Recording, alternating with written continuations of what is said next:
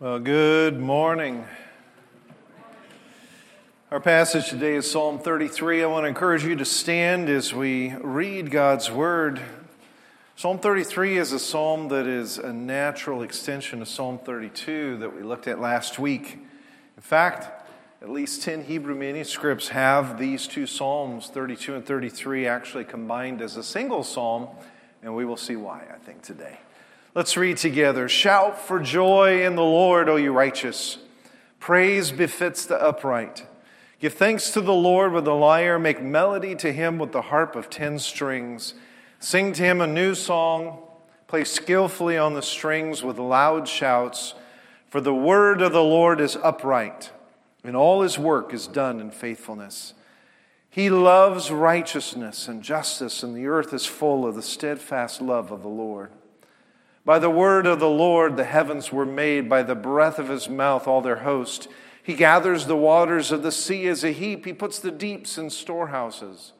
Let all the earth fear the Lord. Let all the inhabitants of the world stand in awe of him, for he spoke, and it came to be. He commanded, and it stood firm. The Lord brings the counsel of the nations to nothing. He frustrates the plans of the peoples. The counsel of the Lord stands forever, the plans of his heart to all generations. Blessed is the nation whose God is the Lord, the people whom he has chosen as his heritage. The Lord looks down from heaven. He sees all the children of man. From where he sits enthroned, he looks out on all the inhabitants of the earth. He who fashions the hearts of them all and observes all their deeds. The king is not saved by his great army. A warrior is not delivered by his great strength. The war horse is a false hope for salvation, and by its great might it cannot rescue. Behold, the eye of the Lord is on those who fear him, on those who hope in his steadfast love, that he may deliver their soul from death and keep them alive in famine. Our soul waits for the Lord. He is our help and our shield, for our heart is glad in him, because we trust in his holy name. Let your steadfast, O Lord, be upon us, even as we hope in you. Amen? Amen. Let's pray. Father, we thank you for this good word, this song of the forgiven. And we devote our hearts to you, to worship today, to look upon your loveliness and your holiness and all the things that you are, Lord God. Give us our understanding, the understanding that we need today of what we read, of what we hear. Help us to apply it even, as Dave said earlier, to our lives. It's in Jesus' name we pray. Amen. You may be seated. Well, last week we looked at Psalms 32 and 51, and we discovered several steps that believers go through with regard to acknowledging and confessing sin. First, we found that there is the understanding that we are sinful from birth. We're saved by the grace of God. But still, we are easily deceived and tempted by sinful patterns. Second, God's hand is heavy upon his people who hide sin. And so David described his bones as wasting away in Psalm 32, as his strength drying up as in the heat of summer. Third, in acknowledging and confessing sin, God forgives his people. Fourth, in response, forgiven people have joy and the desire to proclaim that forgiveness to others. As we saw in Psalm 32 and 51, let me instruct others in this good news, David says. Well, the last verse of Psalm 32 was this: Be glad in the Lord and rejoice, O righteous. Shout for joy, all you upright in heart. And our psalm this morning repeats those words in verse 1 when it says, Shout for joy in the Lord, O you righteous. And then the rest of Psalm 33 describes how we are to praise God. So you might see this psalm today, in essence, as a psalm about worship. It's a response to God's forgiveness. It is the song of the forgiven. We see at least 6 worship actions in today's psalm. Give thanks, verse 2. Sing to him, verse 3. Fear the Lord, verse 8. Wait for the Lord, verse 20. Trust in his holy name, verse 21. Hope in God, verse 22. And in between all of those actions are reasons given for why we should worship. And as we even mention the word worship, that term stirs up a whole lot of emotions amongst a diverse group of people. And not a little bit of controversy, right? Part of the problem is that if we start with this abstract concept of worship as if worship is an end in itself, we'll get off on the wrong foot all from the beginning. Because you don't just worship as if worship is singing or praying or Bible reading. You worship something. And the moment we realize that fact is the moment we realize the need that we have to stop focusing so much on the how of worship and more on the who of worship. And that's why so much of Psalm 33 is filled with the who of God, what he has done and his worthiness to be worshiped. But instead of prioritizing the who over the how of worship, it seems that we are often more prone to focus, right, on how. We ask, what do the people want? And then someone suggests we do a survey to see what kind of music the congregation likes, or how long the service should be, or whether we should have a rotation in the liturgy. And if that's where we start with worship, we are sure to miss the mark, because worship begins with God. And our view of him determines the how of the worship we offer. There are a few different words for worship in the Bible. In the Old Testament, the Hebrew word shachach is used. It literally means to bow down before a king. And the Greek word for worship in the New Testament, proskuneo, means the same thing.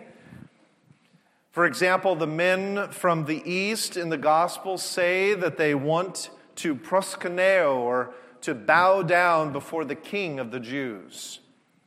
They're claiming, in saying that the child that was born, that Jesus in Bethlehem, was their ruler. And so if we understand that, it's no wonder that Herod is upset, right?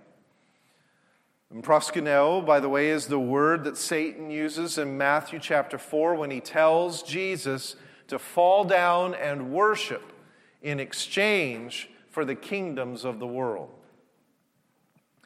To bow down is an acknowledgement of position. And so I want to say at the beginning that true worship is not so much about the things that we do, even though there are 6 very active things in Psalm 33, praising and shouting and singing and so on, that we might do during worship. Again, instead of the how, the important focus is the who. And so worship is about our position before and posture before God. To worship is to bow down before the King of Kings.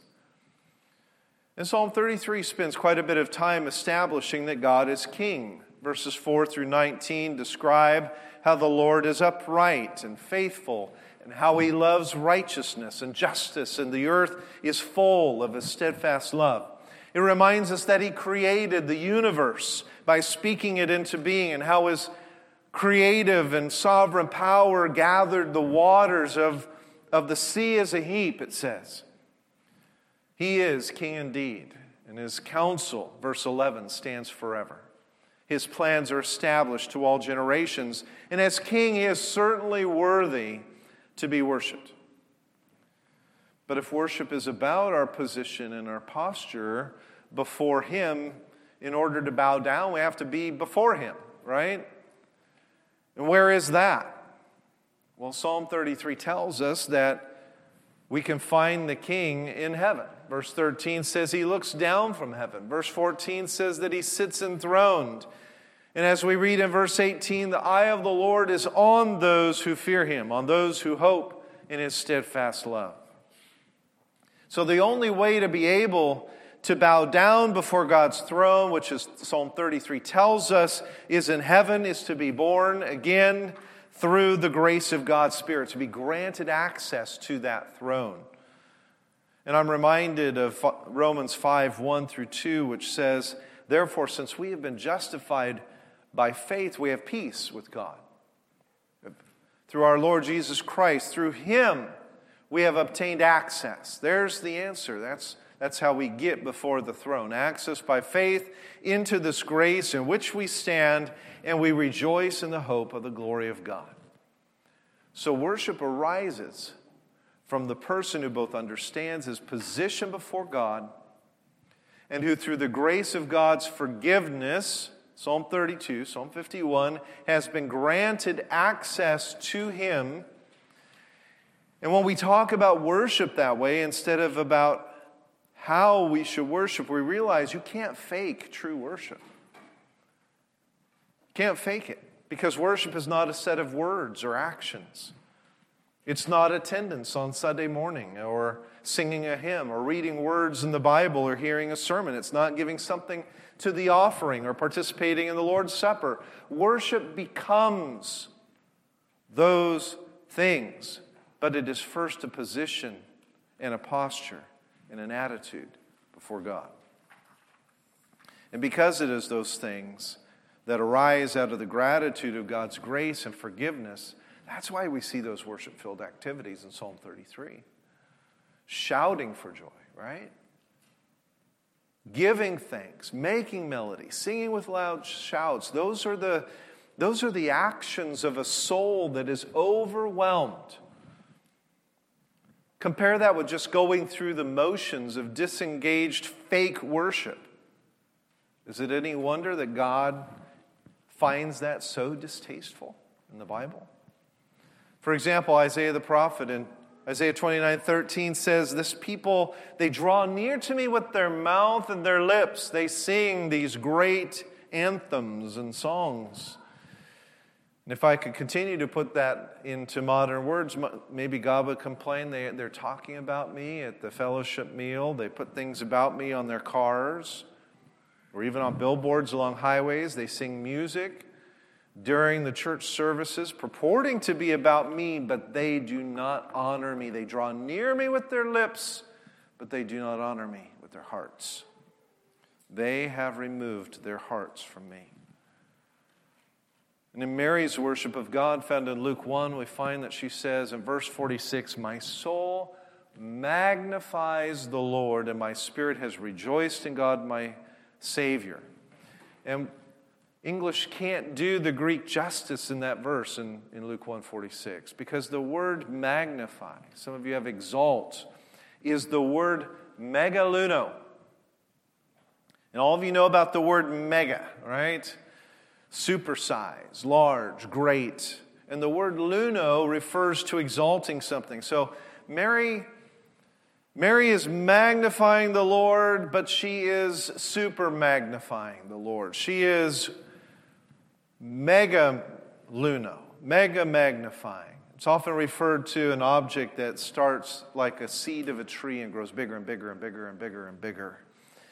And that is, I mention that because that is what our worship is supposed to be like. If Mary and David and others are examples for us, and we see what God wants in Isaiah, we need to recognize our position before the King of Kings and recognize what He has done for us. And as a result, as our spirit contemplates this wonder of the grace and majesty and greatness of a God who condescended to us, as we comprehend as we did last week, the great propensity that we have to continue to sin, to hide that sin, and appreciate that God doesn't just leave us like that, but motivates us to confess by putting that heavy hand of God that Psalm 32 described upon us, and then He forgives us.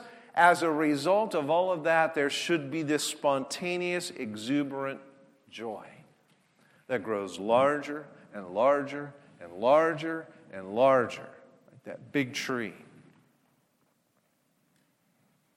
We have a corresponding shrinking of our own significance in the face of God's greatness. We find ourselves asking Him for help and thanking Him for actually providing us what we need.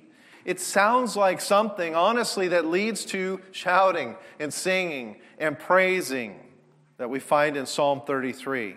That's how Mary responds in Luke 1. David began to think about what that creator of the universe had done.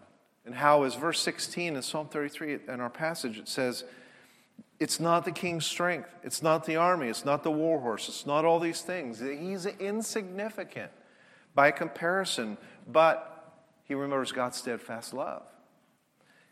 And so he has to praise God. He has to shout for joy. And friends, we know even more than David. Even more than Mary, when we think about what the incarnation represents, that God the Son willingly lay aside his glory and took on the form of a bondservant, that he would die upon a cross, bear the penalty of sin intended for us. How can it not be moving us to greater and greater praise and adoration than either of those two were able to manage? Truly, if worship is about recognition of position and posture, if it is the result of a heart that comprehends what God has done, surely, right, we should be worshiping even more. But unfortunately, as I said, that's not usually our focus. We think of worship as something that is man-centered. There are many, for example, today that say that the purpose of worship is evangelism. And under that philosophy, a church would then make worship palatable and comfortable for non-Christians so as not to offend. Others say that the purpose of worship is education, and so they fill the service with lectures and word studies and magnify the sermon and teaching times far out of proportion to anything else. Others think of worship as simply an emotional experience with long moving songs and repetitive choruses and so on. And all of these well-meaning definitions, they focus more on man than on God. And as a result, God gets the leftovers. We certainly aren't the first generation to make those mistakes. Israel did the same thing too. And through the prophet Malachi, God told Israel in Malachi 1:13, you bring what has been taken by violence or is lame or sick, and that's what you're bringing as your offering. That's what he says there. Shall I accept that from your hand? And then I like how God says sarcastically, present that to your governor. Will he accept that from your hand? In other words, if he would not accept it, then why should I accept it? And the prophet Amos, the herdsman of Tekoa, who was sent by God to both expose and denounce apostasy and hypocrisy in Israel, he speaks these words of God in Amos 5:21. He says, I hate. That's a strong word by the Lord. I despise your feasts. I take no delight in your solemn assemblies. Even though you offer me your burnt offerings and grain offerings, I will not accept them. And the peace offerings of your fattened animals, I will not look upon them. Take away from me the noise of your songs. To the melody of your harps, I will not listen. Instead, let justice roll down like waters and righteousness like an ever-flowing stream. That's what I want. I don't want the how. I want the who. I want justice and righteousness. I want your heart. The very feasts which God himself had given Israel explicit directions to observe become, through the Israelites' hypocrisy, through their double dealing, through their hearts that are removed far from God, they become this stench in God's nostrils, says the Scriptures. And last week we heard David say in Psalm 51:6, you delight in truth, where? In the inward being.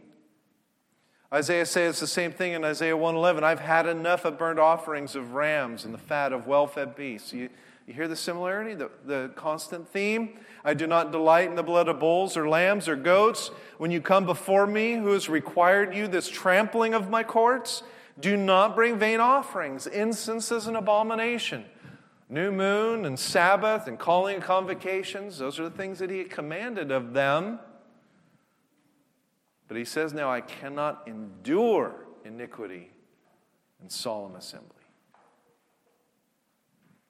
Your new moons and appointed feasts my soul hates. They have become a burden to me. I am weary of bearing them. And I just put a few verses. It goes on and on and on. And when we read these kinds of passages, it should make us seriously pause and evaluate our hearts and our own worship. How long has it been since our soul was engaged in worship? And how often instead is our worship, in quotes, more characterized by distraction and burdens and the challenge, if you will, of those who are facilitating worship, whether it's me speaking from the Word or somebody leading in music, the challenge to say, make me worship today. Come on. That's why I came. Make me worship. Give me something exciting to dwell upon. Give me something profound to meditate upon. But make me worship. That's not how it works. How long has it been since you were so overjoyed you could not contain the words? Was it your wedding? Was it the excitement of some celebration? I'll keep mentioning spouse or family because that's where those moments often occur in our experience and memory, right? It's those times, those earthly times, which are great times. They should inspire joy. But really, God is saying, if you are meditating upon what I have done for you, what I have set before you in terms of a future hope, right now where you stand before my throne, this should be your attitude every time you think of me. Megaluno. Be still and know that I am God, says Psalm 46:10. Sometimes that's what we have to do to reset. Sometimes we have to go, you know what? That is true of me. I can't remember the last time that my soul was overwhelmed with joy. I can't remember the last time that my heart was free of the distractions of work and family and in conflict and whatever I'm dealing with. And so God says in Psalm 46:10, be still and know that I am God. Or verse 8 of today's passage, let all the earth fear the Lord. Let all the inhabitants stand in awe of Him. Fear, awe, that doesn't enter worship vocabulary very often, does it? And it's not a paralyzing fright full of resentment of God's authority, but it's a proper reverence that leads to a broken heart and grief over sin.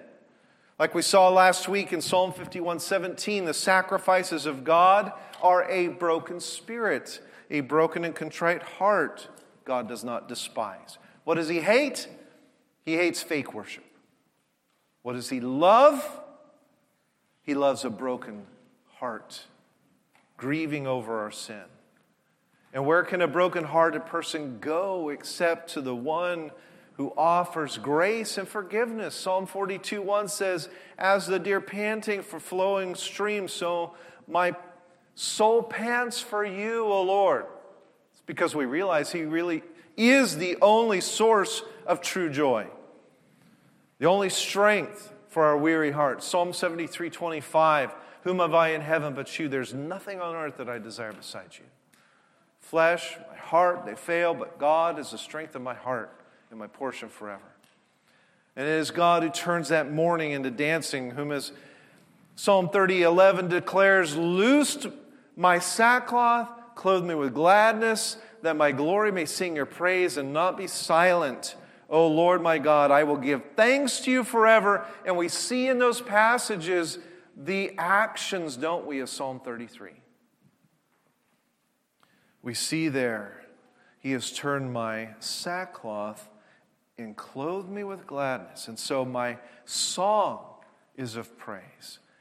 My mourning is turned into dancing. And that's why I think of Psalm 33 as a song of the forgiven, but maybe I should change that title to the shout of the forgiven. The shout of the forgiven. Because we could sing like this, with barely heard voice and pursed lips, we could sing like that. But you can't shout like that. At least I don't think you can very, very well. And so I come back to the observation I made at the beginning. What I don't find in the Psalms, in various passages of Scriptures, are debates over singing twice as many hymns as praise courses, controversies over the use of instruments, whether we say amen after the Lord's Supper, whether we begin with silent prayer, whether we stand when we read God's Word, or any number of things. Some good questions we should be asking instead are these. Is this specific element that we've put into or thought about for the worship service true to God's Word, and does it lead me to acknowledge my position before a holy, sovereign, and almighty God? Does it express the contrition of my heart over sin? Does it facilitate me expressing the joy of my salvation in Christ? Does it feed and satisfy the longing of my heart to seek God? If it doesn't, then it should not be a part of our worship. And throughout the Old Testament, we find God's people's hearts reflected in their worship. The more people turn their hearts away from God, the more they began to incorporate the gods of the nations and the practices of the nations and the cultural aspects of the nations into their worship. These people have been called by God in Exodus 19:6 to be a kingdom of priests, to be a holy nation, and eventually become so accustomed to their idols they don't even miss God when He leaves their presence. Isn't that sad? Long after the glory of God departs from Jerusalem, as described in Ezekiel, despite the continued warnings of the prophets that God had left, that Babylon was coming, the people simply go on with the mechanics of their worship services, their fake worship, offerings at the temple, check, celebration of the Passover, Feast of Tabernacles, check. And the sad thing of it all is, as Ezekiel sees in this vision, is the glory of God picks up from the Holy of Holies and it moves to the threshold. And then it moves to the eastern gate and then it leaves. And they're still there. Offerings at the temple, check. Celebrations of Passover and the Feast of Tabernacles, check. And it gets bad enough that in Jeremiah 2:8, God is saying this disturbing comment by God, the priest did not say, "Where is the Lord?" Those who handle the law did not know me. The shepherds are transgressing against me. The prophets are prophesying by these false gods like Baal. They go after things that do not profit. And eventually, in the book of Revelation, you hear Jesus saying, "I'm standing outside the door knocking." What's really sad, like we talked about when we went through the series on Revelation, is that modern culture has turned that into the individual saying that God is knocking at their heart and inviting, asking the person to invite him in. No, that is Jesus writing to the church saying, "I'm outside your door. My presence is no longer among you. I am knocking at this door. You don't know it." The people think that they're worshiping, but God is not even there. Instead, through the prophets, God begins to call the leaders, He calls them rulers of Sodom. He goes on to say, as we saw in those passages, "Incense is an abomination to me." It gets so bad that he eventually says through Ezekiel, "Even if my people had Daniel, and Noah and Job, if they were in your nation, I would only save them," he says, "and none of you." That's what he says. He tells them through Isaiah and Jeremiah, "Even though you make prayers, I'm not listening." And so we must hear those words today. God is absolutely uncompromising in His requirement that His people worship Him and not the process, not themselves. I think of how Jesus began his powerful teaching in the Beatitudes. He says, "Blessed are the poor in spirit, for theirs is the kingdom of heaven." And then Peter later says to the churches, "God opposes the proud, but gives grace to the humble." And God has not changed. 2 Chronicles 7:13 says, "If my people who are called by my name will humble themselves, will pray, will seek my face, will turn from their wicked ways, then I will hear from heaven." If God has departed from us, if God has withdrawn his hearing, if he has despised our fake worship, what the solution is, as Jesus says in the Beatitudes, to hunger and thirst for righteousness. The answer is to treat it like it is the very bread and water of our life, to humble ourselves, as 2 Chronicles says, and seek his face and turn from our wicked ways. Many people are talking and praying for revival today. They're praying for a strong and vibrant church that stands for something in the midst of a postmodern, post-Christian, increasingly pagan America. But we must realize that no revival in history and no strong church ever begins with a self-satisfied people. The only reason that we seek and worship God is because in humility we realize that he is our only portion and hope. Psalm 77:2 says, "In the day of trouble I sought the Lord, and my hand was stretched out in the night without ceasing." That is the posture. The pleading, the praying, the beseeching, the seeking. That's the posture. The position. Humble because of the recognition of our sin and our proclivity to sin. The answer, God dwelling with his people. The answer, God moving towards his people. C.S. Lewis described this seeking as an appetite for God. The lions may grow weak and hungry, says Psalm 34:10, but those who seek the Lord lack no good thing. And so when you come to worship every week, in fact, I'll say every day, remember that you come to a throne. You come in humility. You remember that God has bought you. You're no longer your own. You are here for a purpose, and it may be that you have not been worshiping. Perhaps you rushed to get ready on Sunday morning or dreaded even the felt obligation to be at church in the first place. Perhaps came only because of expectations of family members. God desires your worship. But more than that, the fact that he is the holy, holy, holy, almighty God who was and is to come demands your worship. And if you haven't been worshiping, let me just take a moment to encourage you. Remember that God created man for a relationship that would last eternally. It wasn't a short-term experiment. And the moment you are birthed into the family of God, your eternity with him begins, and God has an eternal commitment to you. He has made you a joint heir. He has made you a king and a priest of his kingdom.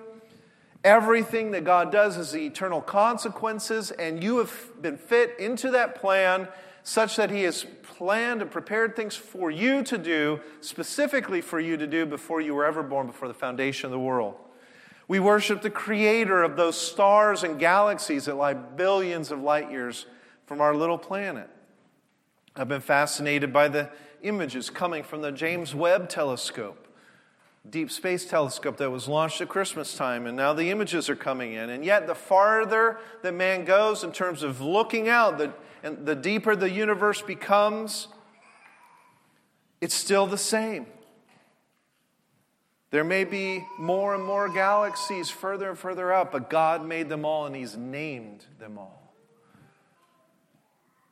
And when I contemplate those types of things, I realize that the busyness of life steals my fear. It steals my awe of God. I think of coming down last week from the mountains in Colorado and looking across the valleys below. I think of standing during a cross-country ski trip in the midst of an alpine meadow. There were no tracks, no animal tracks, no human tracks, just this white sheet of unbroken snow. And I realize I easily lose wonder, but it's all around me. Even in the midst of ministry, preparing for God's Word, I'll often step outside my office, having been in a bit of a gloomy man cave there, only to step into the sight of the blue sky with puffy clouds and a bit of a breeze, and wonder comes back for a moment. Or Wendy and I go out in the early cool mornings to sit around the fire and read and pray together. Or we go out with Hope and Caleb, and sometimes together with an extended family member set and lay out in the grass and stare at the sky and watch for meteors. The Perseids are coming. We expect some of our family members to come out and do that like we often do each year. We can spend 20 minutes outside just gazing awestruck at the myriad stars which represent. Bring some more wonder in there, right? Balls of fusion-powered heat, millions of times larger than our planet. I can't help but be amazed at those times and to wonder and worship. Why is it that we can have the James Webb Telescope and we can see 1,000,000 times more than David could, and yet it's so hard for our worshiping heart to replicate what we hear from David when he says, the heavens declare the glory of God, and the firmament shows his handiwork. Day into day utters speech, and night into night reveals knowledge. See, I think David and the other psalmists seem to express a deeper fear and awe than I do, and they didn't even know about Christ. In Revelation 5:12, we read how those around the throne of the Lamb say, worthy is the Lamb who was slain to receive power and wealth and wisdom and might and honor and glory and blessing. And then John says, and I heard every creature in heaven and on earth and under the sea and under the earth and in the sea and all that is in them, saying, to him who sits on the throne and to the Lamb be blessing and honor and glory and might forever and ever, and shouting and singing and praising. You hear that in heaven? I do. The highest praise, the loudest hallelujahs, the greatest crescendo of worship is reserved for what God did in redemption. It was the Lamb, the risen Christ, that they are worshiping, the one with scars in his hands, his side and brow. It's the Lamb they are falling down before, because the God who did, in fact, fling all of those millions of galaxies into the space around us is the same God who came to earth 2,000 years ago, hung on a cross and died for you and me. And I like how the living creatures say, Amen. Justin Martyr, in his description of Christian worship in the middle of the 2nd century, writes that the prayers of the church always concluded with this vigorous Amen. And the word that he uses to describe what they're doing when they shout amen is best translated as shouting and applause. And I imagine that same kind of shouting applause in heaven, thunderous around the throne of God.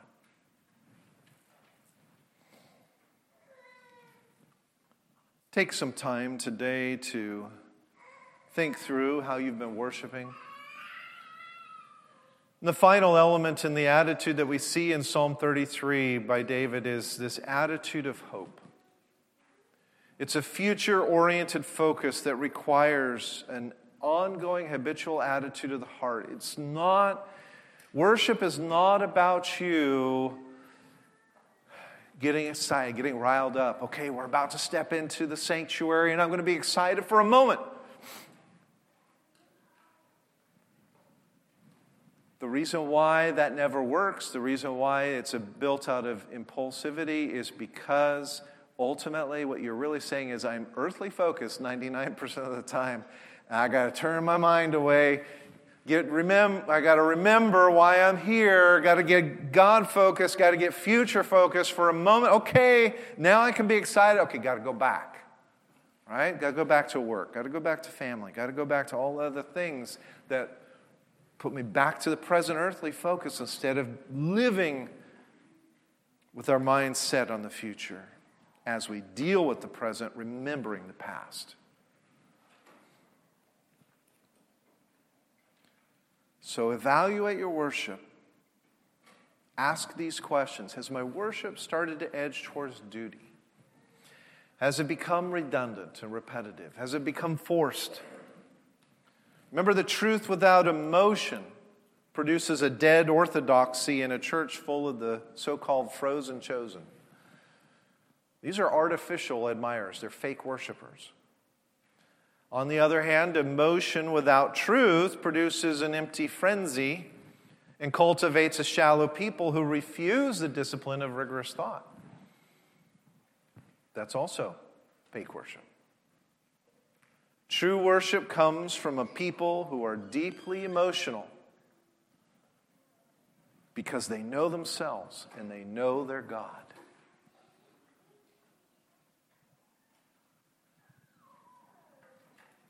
Many of us have not been worshiping.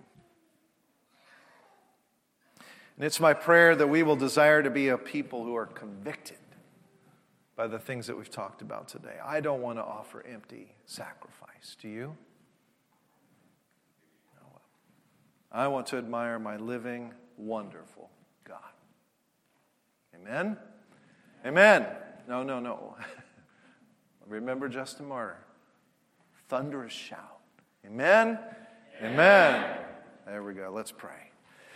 Father God, I do thank you, and I truly want that boisterous and loud shout of amen at the end to one day for all of us represent the truth in our inward being, not even just the duty of the moment of being called to be louder, but Lord, truly a thunderous amen that you have forgiven us, that you've blessed us with Christ, that you, the creator of all things, should condescend to be our Savior, that you continue to intercede on our behalf, that you fill us with your Spirit, that you give us your strength. Lord, that you have forgiven us, we, a people who continue to sin, continue to love sin, despite the fact that you have crucified the old man upon the cross with Christ, yet we sow to the flesh. How could we do that? Despite the fact that we come so often with fake worship, with minds and hearts that are distracted, with souls that aren't overwhelmed with joy, but are filled with conflict. Lord, you are kind. You are long-suffering. You do call us away from fake worship, but you do call us through your Spirit to will and to do your good pleasure. Thank you for that, Lord. Thank you that you love us. In Jesus' name I pray. Amen.